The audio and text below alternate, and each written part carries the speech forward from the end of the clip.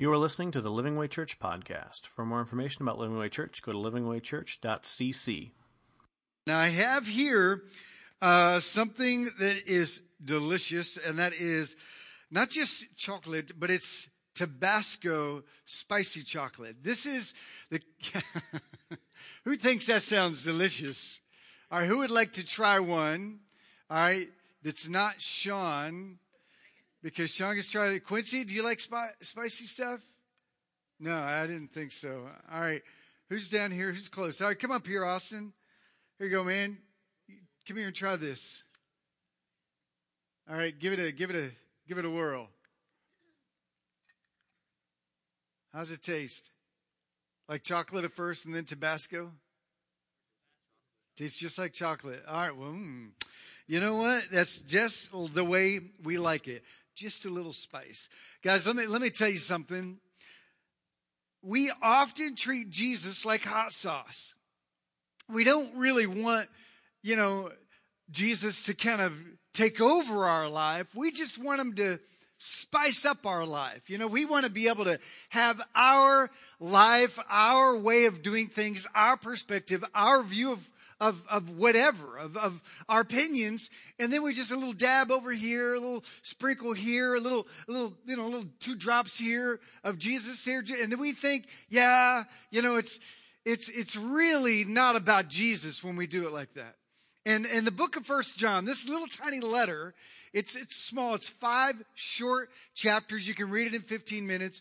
John shares 10 questions in 22 of those passages about how there are those of people in the church, people in the body of Christ that think they're Christians because they like to dab their life with the little spicy Jesus every now and then.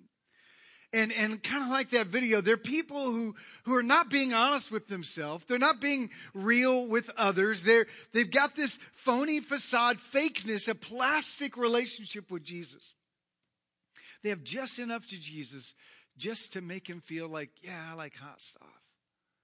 It's just a little bit. Guys, Jesus is not hot sauce. He's not a spicy additive to our life. Jesus is not something that you can just sprinkle on things. And what John does as one of the last apostles alive, he's sitting in the back of the church in Ephesus, and he's writing a few letters to the church, knowing that his life is coming to an end. At this point, it is believed that he was in his upper 80s. He's the only apostle that lived to be an old man. All of the others were put to death for their faith in Jesus Christ. But here is John, the elder statesman in the back of the church, writing a letter. This is one of them. And he says, guys, I'm looking out over the church and I'm seeing a lot of people who treat Jesus like hot sauce. They treat Jesus like he's some sort of add-on to their life. And he says, you know what? Jesus is not an additive. He's an all or nothing. And so he writes this letter and says, this is how you know someone is for real and someone is a phony. And so what he does is he begins to lay out what it really looks like to be a follower of Jesus Christ. And that's what the whole letter's been about. So what we're going to do today is we're going to do the big picture of the entire overview of all those 10 questions. And then we're going to read the very last section and we're going to see what God has for you as we face ourselves in the mirror. As this series is called The Moment of Truth, we have to ask these questions to ourselves. Are you for real or are you fake? So let's take a look. John's 10 clarifying questions. We're going to fly over all of them, and then we're going to end up where we left off the last time. So a look in the mirror. Let's take the test. Are you a Christian? A real one? Or are you a Christian by religion? That means, is this the religion that you've adopted as your own, or are you truly a follower of Jesus Christ? All right, here's 10 questions to ask yourself. The first one, John says, is this. We call it the morality test. And the question is, am I walking in the light that I have? In 1 John 1:6, he says, if we claim to have fellowship with him, yet walk in darkness, we lie and we don't have the truth. He says, but if we walk in the light as he is in the light, we have fellowship with one another, and the blood of Jesus, his son, purifies us from all sins. Now, guys, the way we walk does not purify us of our sins, but because we are purified of our sins, we walk differently. And that's what John is saying. You don't clean up your life to come to Jesus. You come to Jesus, and then he, from the inside out, walks out through you a different life. And John says, this is how you know someone is truly a follower of Christ. They walk in the light that they have. Now, you may not understand it all. You may not understand all the theology questions and all the answers to the Bible questions and the answers to life. And you may not understand, what you're reading all the time. But here's what John is saying, that you know in your heart there's a sense of right and wrong, and that you're pursuing and trying to do what is right in the eyes of God. That's question number one. Are you walking in the light that you have? Number two, it's the humility question. And this is, will I admit that I am a sinner? 1 John 1:8, he says, if we claim to be without sin, we deceive ourselves, and the truth is not in us. Verse 10, he says, if we claim that we have not sinned, we've made him, Jesus, to be a liar, and his word has no place in our lives. Guys, this is crucial. You cannot know Christ until you acknowledge your need for Christ. It's just that simple. Jesus came to forgive us and deliver us and set us free from the chains of our own sin. And if you cannot see that you are a sinner, then you're calling Jesus a liar for what he came for, and you're truly not his. See, a lot of people think, well, you're the sinner, not me. I'm a good person. I'm a decent person. I try my best. I treat people nice. I give every now and then. I do positive. I open the door for people. I don't do negative and harsh things only every now and then. I'm pretty much a good person. And you think you don't need God or need to repent. John says, if you think you're without sin, you're not a follower of Christ. See, this is completely against culture. Sin is a negative word.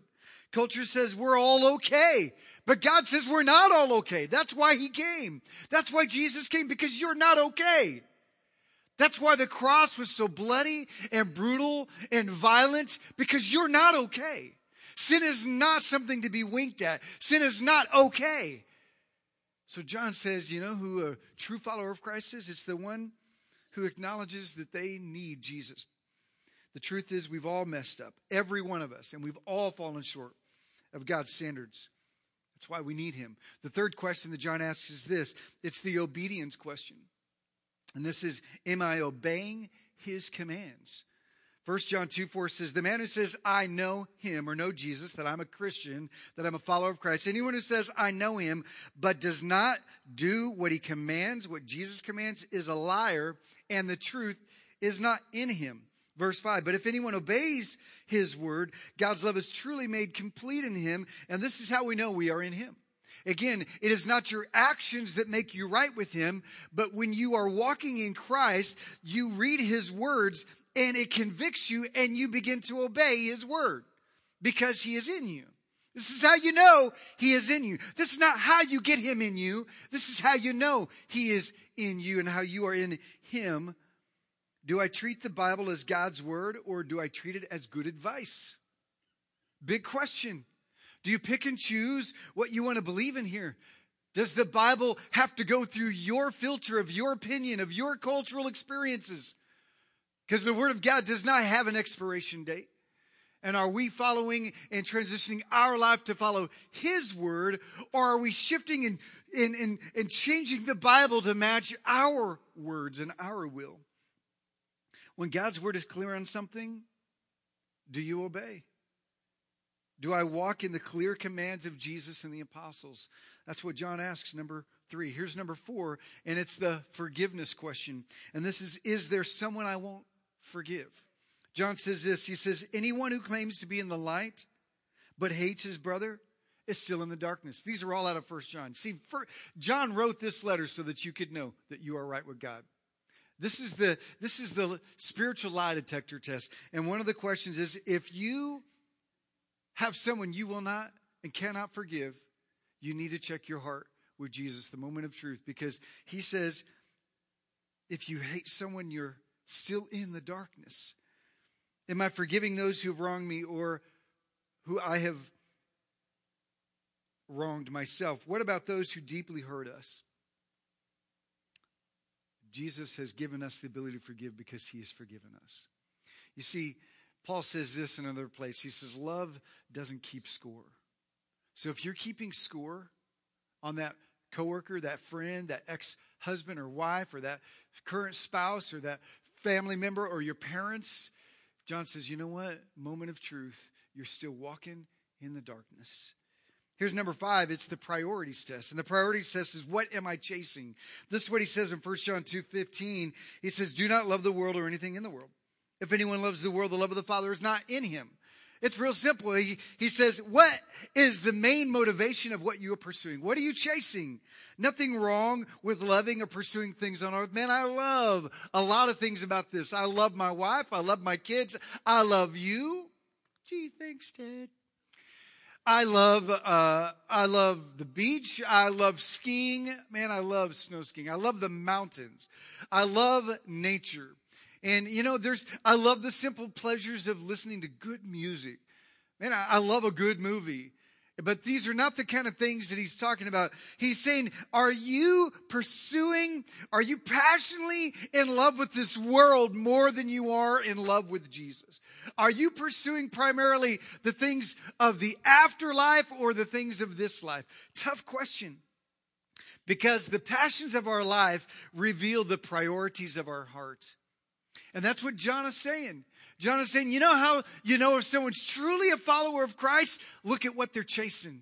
If they're chasing money, then they might need to check their heart at the door. Moment of truth. Are you truly a follower of Christ? If you're chasing fame and position, and if you're just chasing an education, if you're just wanting accolades and attention, if you're just wanting more of whatever you can get your hands on, what you chase proves the priorities of your heart.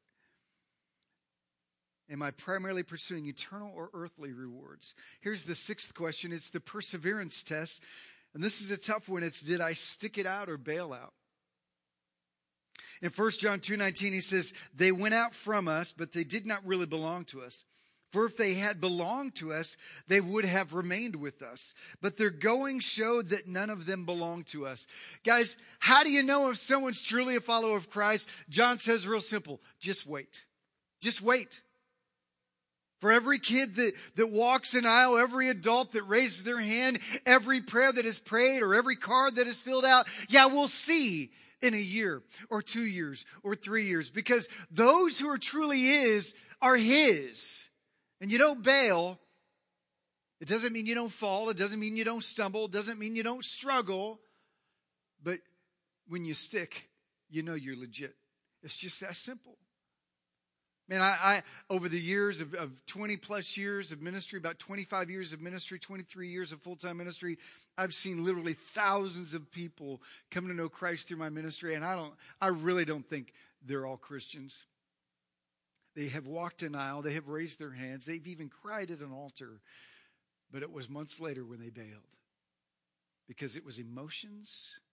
It wasn't a spiritual decision. It was an emotional decision. It was religion rather than regeneration. And John says, you know how you can tell who's real? Just wait. Just wait and see. Because if they leave, there's a good chance they never were. That's a tough thing to own. For a family member that you love, or even for yourself. Some of you say you gave your life to Christ as a kid, and then as an adult you came back to church and you renewed your walk with God. There's a real possibility that you weren't saved as a kid. That you were influenced by the religious environments that you were in at a camp or kids' church or even as a youth or as an adult. But it wasn't until you came back and God threw you on your face and brought you to your knees that you realized, I truly am a sinner in need of Christ. And at that moment, through humility and brokenness, you were born again. But John says, this is how you know. Did I stick it out or did I bail out? A good start does not guarantee a happy ending. John is telling us our faith is not so much how we start, it's how we finish. Here's the next test, 1 John chapter 2, verse 22 and 23. It's test number 7. He says, who is a liar? That means who's a phony, who's not the real deal, who's a fake Christian. Who's a liar? Well, it is the man who denies that Jesus is the Christ. Such a man is the Antichrist. That means it's someone who's against anti-Christ, against Christ. This person is an against Christ, an antichrist, because he denies the Father and the Son. 1 John 4:2, he says, this is how we recognize the Spirit of God in someone.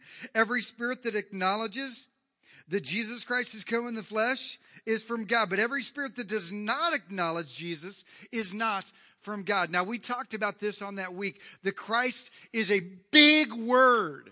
It doesn't just mean Messiah, which is exactly what it means. But what does Christ, what does Messiah means? It is a loaded word. That it's not his last name. It's not Jesus Christ, JC and the boys or something. It's not his last name. It is a title, and that title is huge. Christ means that he is the promised Savior and that he is God in the flesh. So every time you see Jesus is the Christ or Jesus Christ, it means he is Jesus, the Savior, the promised one who came to rescue us from our sins, who is God in the flesh walking among us. That is a huge title. So when John says, if anyone does not acknowledge that Jesus is the Christ, then they are truly not one of those that are a follower of Christ. Someone who does not acknowledge Christ, Jesus, as the one Savior who is God in the flesh, he says, don't be deceived. They're not a follower of Christ. This is a challenge because I want you to think about this. Everything spiritual is not from God. Everything that sounds like spiritual and talk about faith or even God talk, everything, whenever someone talks about God, it doesn't mean it's from God. He says, this is how you know if it's the Spirit of God or not. Does it proclaim that Jesus is God in the flesh? Is he Christ, the Savior? That word Savior means we are a sinner in need of salvation. So that word Christ means, is he Jesus, the one who saves us from our sins, who is God in the flesh? Loaded word, Christ.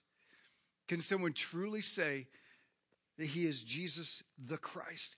And that's the Jesus test. Is he the Messiah or is he a Messiah? Who is Jesus to you? Is he a way? Is he one of many ways? Or is he the way? Because Jesus claims exclusive rights to salvation. And John says, this is how you know. It's someone who understands that very challenging truth that Jesus is the only way. See, there's a challenge of discernment that we all have to come to grips with when it comes to walking with God. We can't just accept faith in God talk. Is it about Jesus? Is Jesus truly who he says he is to that person? That's the Jesus test. It's a big one. The 8th test is the internal test. The 9th test is the external. Here's the internal. The internal is, am I making progress or am I making excuses? Am I making excuses or am I making progress? 1 John 3:6 says, no one who lives in him, in Jesus, keeps on sinning. No one who continues to sin has either seen him or known him. Now, we talked about this last time, and it does not mean that you never sin once you follow Christ. That word there is a verb. It's a present tense verse that means those who are continually living in sin are probably not followers of Christ. That's what John says. He says if someone is continually living in a destructive cycle and they're owning that sin as just a part of who they are, if they're making excuses for that sin, he says they're probably not a follower of Christ. Because he says no one who continues to walk in the cycle of sin has either seen him or known him. Remember, walking with Christ is not about perfection. It's about a process. That means as you give your life to Christ, you might still struggle with sin. You might still struggle with bad habits. But there's a progress that's always happening. And you're dying to yourself and allowing Christ to mature you and grow you with each step that you take. You should look different a month from now than you do today. You should look different a year from now than you do today. John's saying if you're not growing, that maybe you're not walking with God. See, when it comes to our struggle with sin, no one is perfect, not even me. The difference between a poser and a real deal is that they both mess up, but a Christ follower is growing and changing and falling forward. The other just makes excuses. Well, that's just the way my family is. That's just the way I was raised. That's just my, attitudes. That's just what I like. there's the internal, here's the external. The external is this. This is the one we ended up with last week, and then we're going to give you the last question, and we're going to close up this chapter. And this is the external, and that is the love question. That is, am I a lover of people? You know, there's been a lot going down over the last couple of weeks, last month, over issues with gay marriage and race violence, and there's just all kinds of things going on. But the answer should always be, how are we treating people? Are we treating them the way that Jesus would have us treat them? This is not condoning a lifestyle. This is not condoning sin.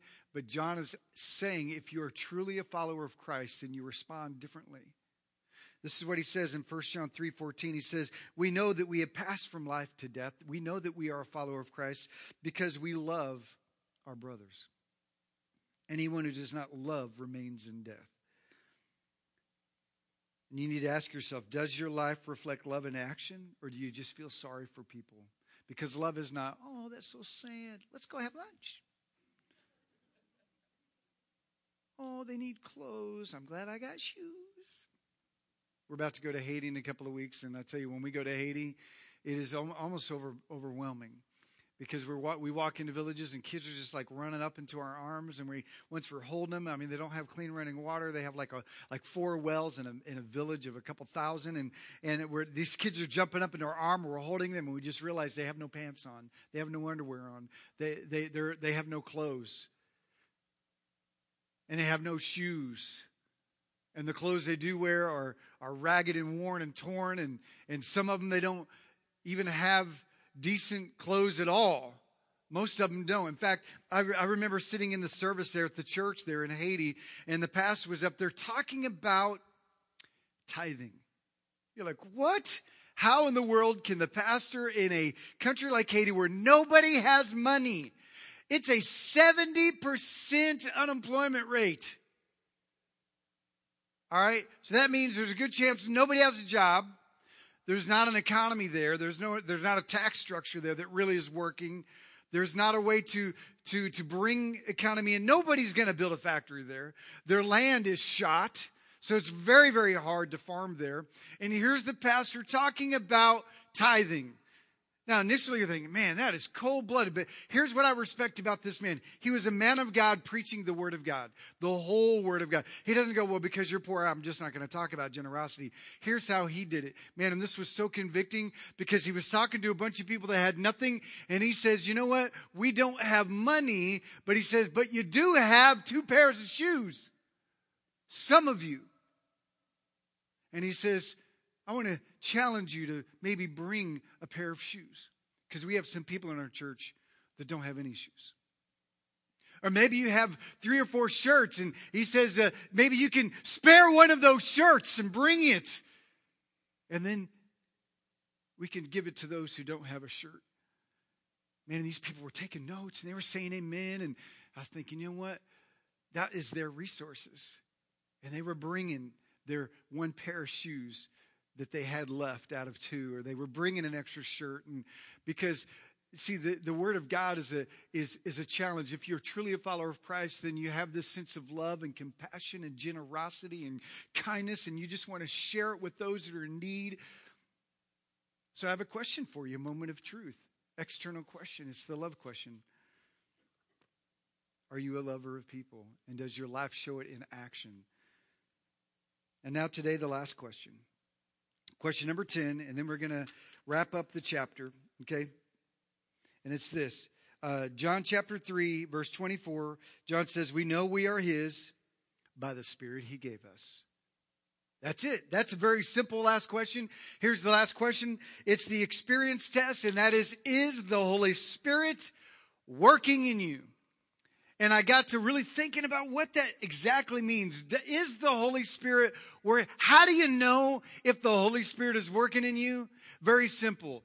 You respond to the things of God when you hear them in your heart. When you sense the Holy Spirit calling you to work, to move, to do, to reach, to touch, to give, when you sense the Holy Spirit drawing you, convicting you to change, to rearrange, to reconnect, when you sense the Holy Spirit moving in you towards the things of God, then John says that's one of the signs of a follower of Jesus Christ. Because you see, the Holy Spirit is given to every true believer of Christ. The Bible says that when you are regenerated, that means when you're given a brand new life, when your life starts over in Jesus and the old things have passed away, behold, all things are brand new. All that sin, all that garbage, all that stuff you did in the past, it's washed away in Christ. You're given a new life, kind of a second chance, a born again. That means you're given a life again, a new life. The Bible says you're deposited into your life by Jesus himself, the Holy Spirit. And that deposit into your life is the very spirit of adoption that enables us to cry out, Abba, Father.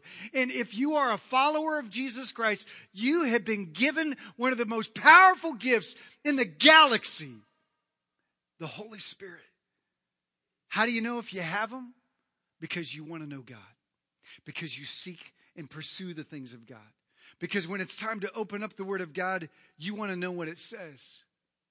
You're not settling into your chair to take a nap. You're ready because the Holy Spirit in you is saying, this is for you. It's time to wake up because the Holy Spirit is wanting to speak through His Word to you.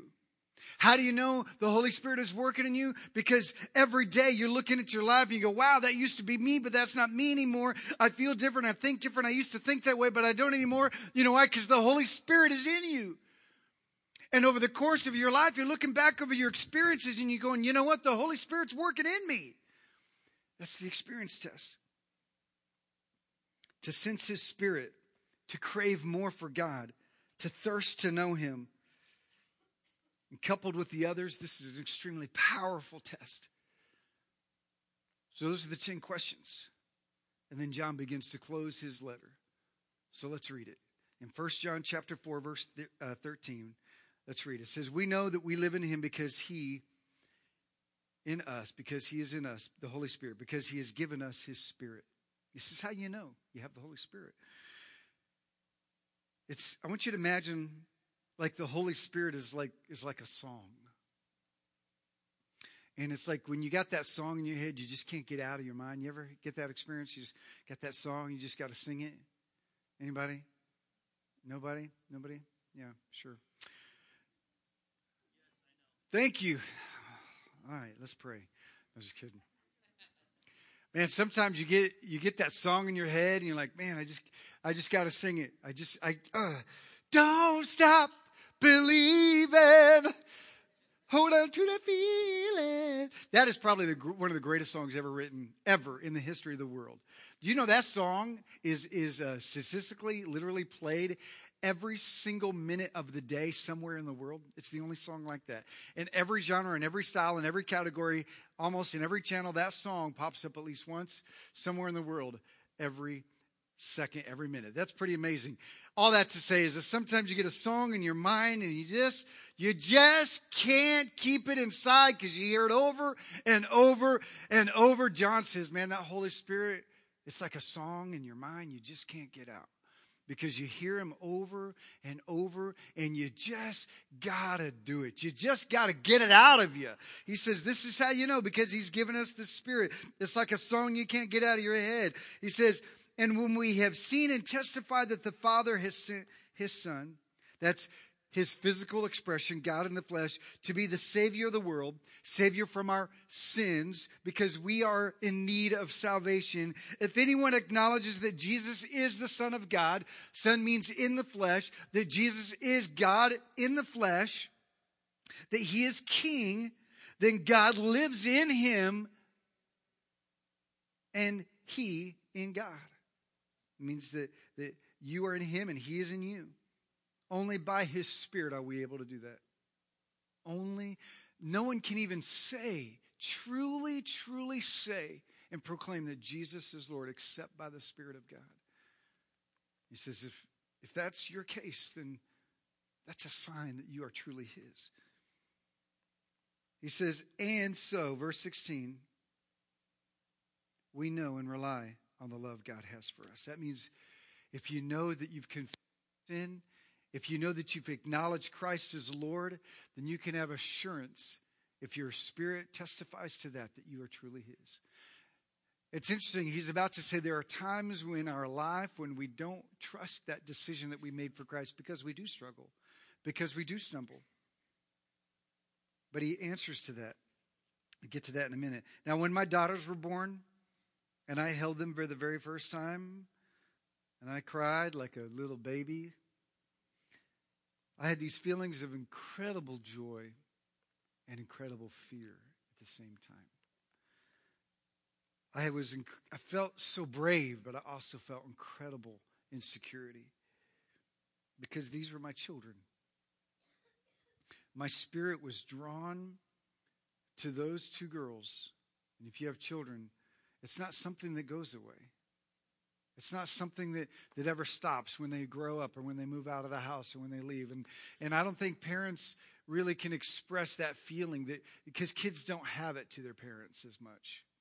You can have a connection to your parents, but there's just an incredible connection. My spirit was drawn to know her more, to know them both more, to talk to them, to see them more and more every day. I didn't grow more and more detached from them. I grew more and more attached to them. He says that's what the Holy Spirit does for those that are followers of Christ. In chapter 4 and 5, John continues to drive home the greater depth of the test. We're going to wrap it up in John chapter 5, verse 1, the last chapter. This is what he says. Everyone who believes that Jesus is Christ is born of God. He says, and everyone who loves the Father loves his child as well. This is how we know that we love the children of God. This is how we know that we love each other. He says, by loving God and carrying out his commands. This is love for God, to obey his commands. And his commandments, man, they're not burdensome.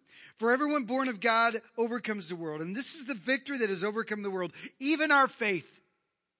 When the world seems to be going to pot, when our life seems to be falling apart, when our friends and our life and our work and our job and the culture seems to just be spiraling all over, he says, this is how we know we have victory, through our faith. Who is that overcomes the world? Only he who believes that Jesus is the Son of God. It's not he who pickets the loudest, he who does the most intense Facebook posts. It's not he who shares the most like articles, and it's not the one who has the biggest bumper sticker or wears the coolest Christian t-shirts or listens to just the right type of music or does all the exclusively right Christianese things. He says it's the one who believes that Jesus is God in the flesh, the Savior. See, John challenges three major issues, three big questions, three big tests. The three big overall things of 1 John are this. Number one, that if I genuinely want the Father, I need to know Jesus. Hands down, first thing you need to know. If you want to know God, you will never know him without Jesus. You will never be able to connect with the Father, the creator of the universe, until you meet Jesus personally, face to face, on your own, spiritually. What do we think about Jesus? What do you think about Jesus? What are you going to do with Jesus? He's the only hope. Are you following a man or are you following God? Because theology matters. The second question he asks is, if I genuinely love God, I'll also love his kids. He spends half the chapter talking about no matter who it is, you know how I know that you're a true follower of Christ? You love people, period. What does your love say about Jesus? When you know the real Jesus and you know his love, then you begin to love differently. You become his hands and feet. And the third big question of 1 John is, if I genuinely love God, I'll also obey his commands, which is, what does your life say about Jesus? The three big overarching themes of John is, what do you think about Jesus? What does your love say about Jesus? And what does your life say about Jesus? Because if you love him, he says over and again, you will obey him. Now, if you can think of this as a song, like I said earlier, it's played out in different melodies. And together we make this beautiful harmony of the kingdom of God that the Spirit sings through us. Our lives become the very lyrics of the song of God. John wraps it up with a challenge of prayer. And this is where we're going to end it. John's final goodbye to the church there in Ephesus. In this letter, because he writes two more. He says, the final thoughts are for those who are true followers of Christ. So if you pass the test, this is for you. He says, if you already. Here's what he says. 1 John 5:13, he says, I write these things to you who believe in the name of the Son of God, so that you may know that you have eternal life. Guys, listen, you don't have to wonder if you are a Christian. You can know that you know that you know that you are truly a child of God. He says, I write this very letter so that you can know, so that you can have full assurance, so you don't have to wonder, am I truly a Christian? Am I truly a follower of God? Am I truly going to heaven? And he says this is the confidence we have in approaching God, that if we ask anything according to his will, he hears us. And if we know that he hears us, whatever we ask, we know that we have what we have asked. Now, this is one of those like crazy-matic verses. I say crazy-matics because I grew up in a very charismatic Pentecostal culture, and this was the verse they loved to say, look, you can ask whatever you want, and if you just believe, you're going to get it. That's not exactly what he's saying here. And I want you to understand this. He's ending this whole letter with a challenge of prayer to those of us who are true followers of Christ. It sounds like we can get what we want, but that's not what he's saying. Check this out. He's wanting to say, first of all, that you can know that God hears your prayer. First of all. All right. So I want you to know your prayers don't hit the ceiling. They're not trapped in your bedroom. They don't hit the top of your car. When you're lying out in a place of complete pain and dissolution, it doesn't hit the end of the concrete walls. It actually extends to the very throne of God. If you are a follower of Christ, your prayers can be assured. You can be assured God hears them. And then he goes on to say this is important, that the key to praying with confidence is this. He says, ask according to God's will. That's it. It's that. Ask it in. How do you know if God's going to hear your prayer? Easy. Ask it according to his will. So if you're wondering if God's going to hear that prayer, well, is it God's will? Because if it is, you can have complete confidence that he hears it and he's going to work on your behalf. We often think if we know Jesus, we can ask whatever we want and get whatever we want. We treat Jesus' name like it's like some sort of magic potion. God, I want this. Thank you. I need this. I need this. And in Jesus' name, stamp. That means you got to do it, God. I said in Jesus' name. We treat his name like some sort of magic phrase that God now must do it. No. John is saying we can't misuse and isolate these verses. John is saying God is not a vending machine. He is a God who says pray according to his will.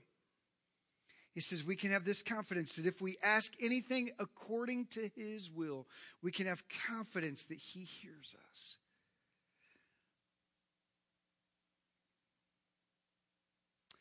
And then he tells us when not to pray. Do you know you should pray?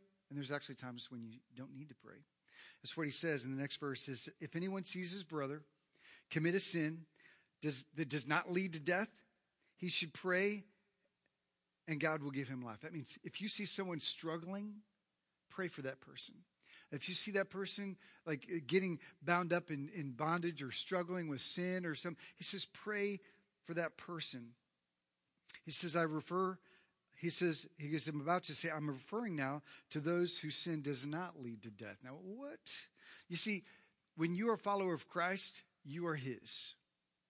And if you're driving down the road, Christian, true follower of Jesus Christ, as a child of God, and you have a lustful thought and you get into a wreck, you're not going to go to hell. All right? If you're at work and all of a sudden you drop something or you trip or fall, or if you're hammering and you slam your nail and you shout out some sort of like profanity, swear word, you're not going to go to hell. All right? Because these are things that God doesn't have for you, but they're not the sins that are going to lead to death. Because you are a child of God. You are part of his family. And if you're truly born again, God is working in you a progress of maturity. And you can struggle along the way, but you're his. And you can have confidence in that.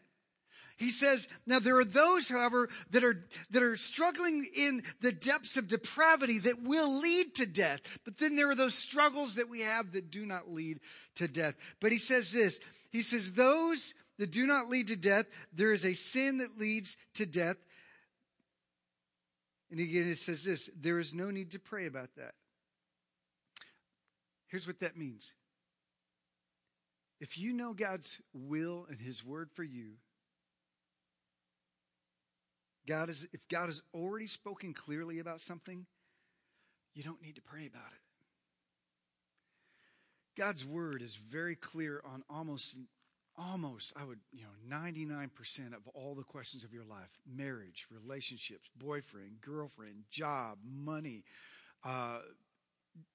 budgeting, family, whatever. Just whatever it is, the word of God has already spoken. God, should I date this guy who's not a Christian? If you're a girl, I'm not a girl. If you're a girl and you're saying, God, should I pray this guy? I love the way his skin wraps around his skeletal frame. You probably just say, he's just so cute, right? And he's got these abs that are just so nice. And God, he's really a good person. Should I date this person? Well, God has already made it very clear that if you're a follower of Christ, you shouldn't be dating people who are not on the same journey with Jesus as you. That's called unequally yoked. You don't need to pray about that. God, should I take this job? I know it does things and it causes me to do things that glorify sin and involve me in sinful life. God, if you're a guy and you're having to pray about whether you should work at a strip club or not, the answer is no. You don't need to pray about it. No, all right? Because that's not what God would have for you. God's really clear on a whole bunch of stuff. Pretty much. If you don't really know, that's why we have pastors. That's why I have leaders and small groups. So you can talk about some of the things that God says about areas of our life. But you know what? If the Word of God is clear on it, John says, you know what? You don't need to pray about that stuff. Just do it. But those things that you're not so clear on, those things that maybe don't lead to death, but you're struggling with, then you need to get on your knees about those with Jesus and find out what He has for you about those things. Verse 17, it says, all wrongdoing is sin. He says, but there is a sin that does not lead to death. It's like when we were kids and we keep asking parents, can I go? Can I go? Can I go? Can I go? And you already say no once, right? How many times do they have to ask before you say yes? Anybody? 50? Oh, that's your number, 52? That's rhetorical, right? The answer is always going to be no. Come on, Mom. Come on, Dad. No, I said now. All it does is just make you mad, right? I don't think God's going, I said no, But I think the answer is no. Stop coming and asking if you can do this. I think sometimes like, God, can I? God's saying no. The answer is still no. God, can I do this? The answer is still no. God, do I have to do that really? Well, the answer is still yes. Stop praying about it and just do what God says. That's what John says. It's a challenge.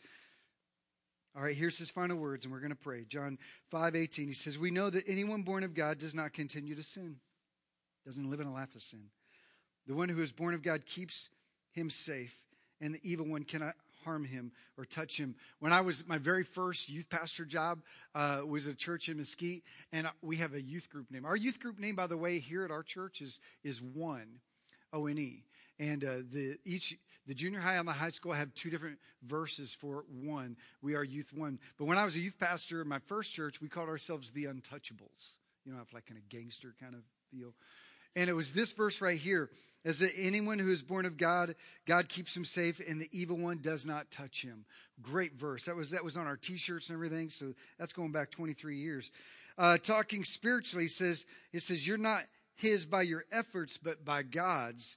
And it's not through our work, but it's through Jesus' work. Obedience is a byproduct. He goes on to say, verse 19, we know that we are children of God and that the whole world is under the control and that the whole world is under the control of the evil one. That means that we live in a fallen world. There is an enemy. Life is painful. Don't blame God. Don't blame the preacher.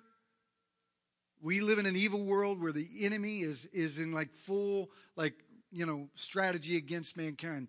He says, remember this, however, those that are born of God, it's hands off for him. We know that also the Son of God has come and has given us understanding so that we may know him who is true. Jesus has won. We win. And we are in him who is true, even in the Son, Jesus Christ. This is the very last part. He is the true God and eternal life. Dear children, Keep yourselves from idols. That's an interesting place to end, because right there he says this. At the end of life, at the end of this letter, all that I've said, keep Christ on the throne of your heart. Don't be drawn away by the things that take over in your life, the idols. We may not bow down to actual idols and stone and statues, but we have idols called car, job. Even our family can become an idol if it sits on the throne instead of Jesus himself. So John says, guys, listen. Keep Jesus on the throne of your heart. As we end this letter, I spoke of my daughter's birth earlier, and I want to share an illustration that I shared a year and a half ago. Matt Chandler shared this story, and I want to pray for you.